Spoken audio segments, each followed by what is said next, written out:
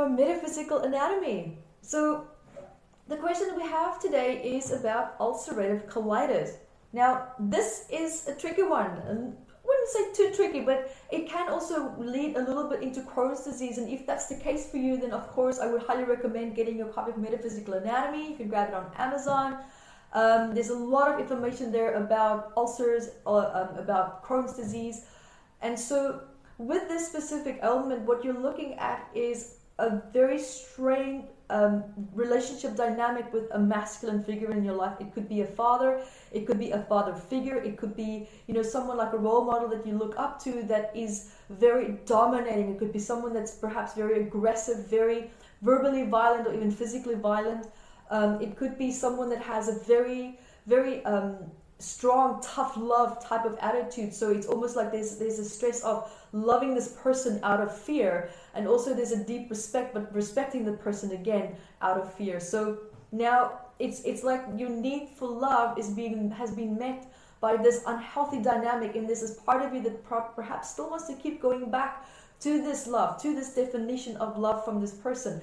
Now, it doesn't necessarily have to be a father figure. It could be a mother figure that was just extremely masculine in her life. Perhaps a mom that was very emotionally aggressive and projected a lot of anger as well. That feeling of like tread lightly in the house, right? So one of those kind of dynamics that you would be looking at. And then, of course, feeling unable to let go of the hurt, feeling unable to let go of the feelings of injustice that a certain authority figure, I say authority figure, normally also meaning caretakers, meaning someone that had an influence over you, someone that had an authoritative type of stance in your life. So, and feeling really angry and unable to let go. All right, so because if you let go, then there's a fear of, well, then I forgive this person, they'll get away with what they did to me. So it's almost like that anger and the resentment that you're holding on to has now become your boundary. That has become your buffer between you and this other person, because there's a part of you that wants to push them away, and there's a part of you that also wants them in your life, right? So, and I think the anger also really comes from meaning the pockets that also forms in the colon area, if that's the case for you. That could also be wanting to hold on to the dynamic, but resenting the fact that you need or love something that you know is not healthy for you. And there's a deep, deep sadness and a deep, deep anger relating to wanting this person to change, needing this person to change, and holding on to this person, hopefully maybe one day changing, hopefully one day having an awakening or waking up. But it's the pain that you're causing yourself is by holding on to this idea, this concept, and then feeling even more angry because the person's not changing, the person's not creating the change that they need to create so that you can have the relationship and the dynamic with them that you want.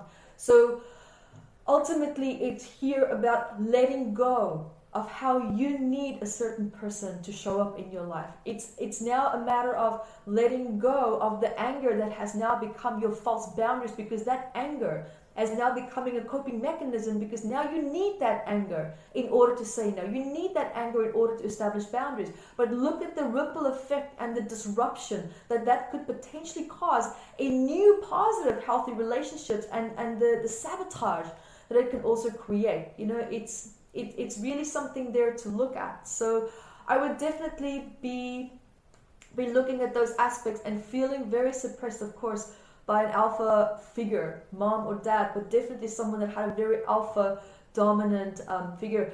And it's also now a matter of you calling your power back from these people, and for you to feel safe, to establish your sense of self in your territory, meaning your space, and for you to really now to realize you don't have to fight for that space anymore.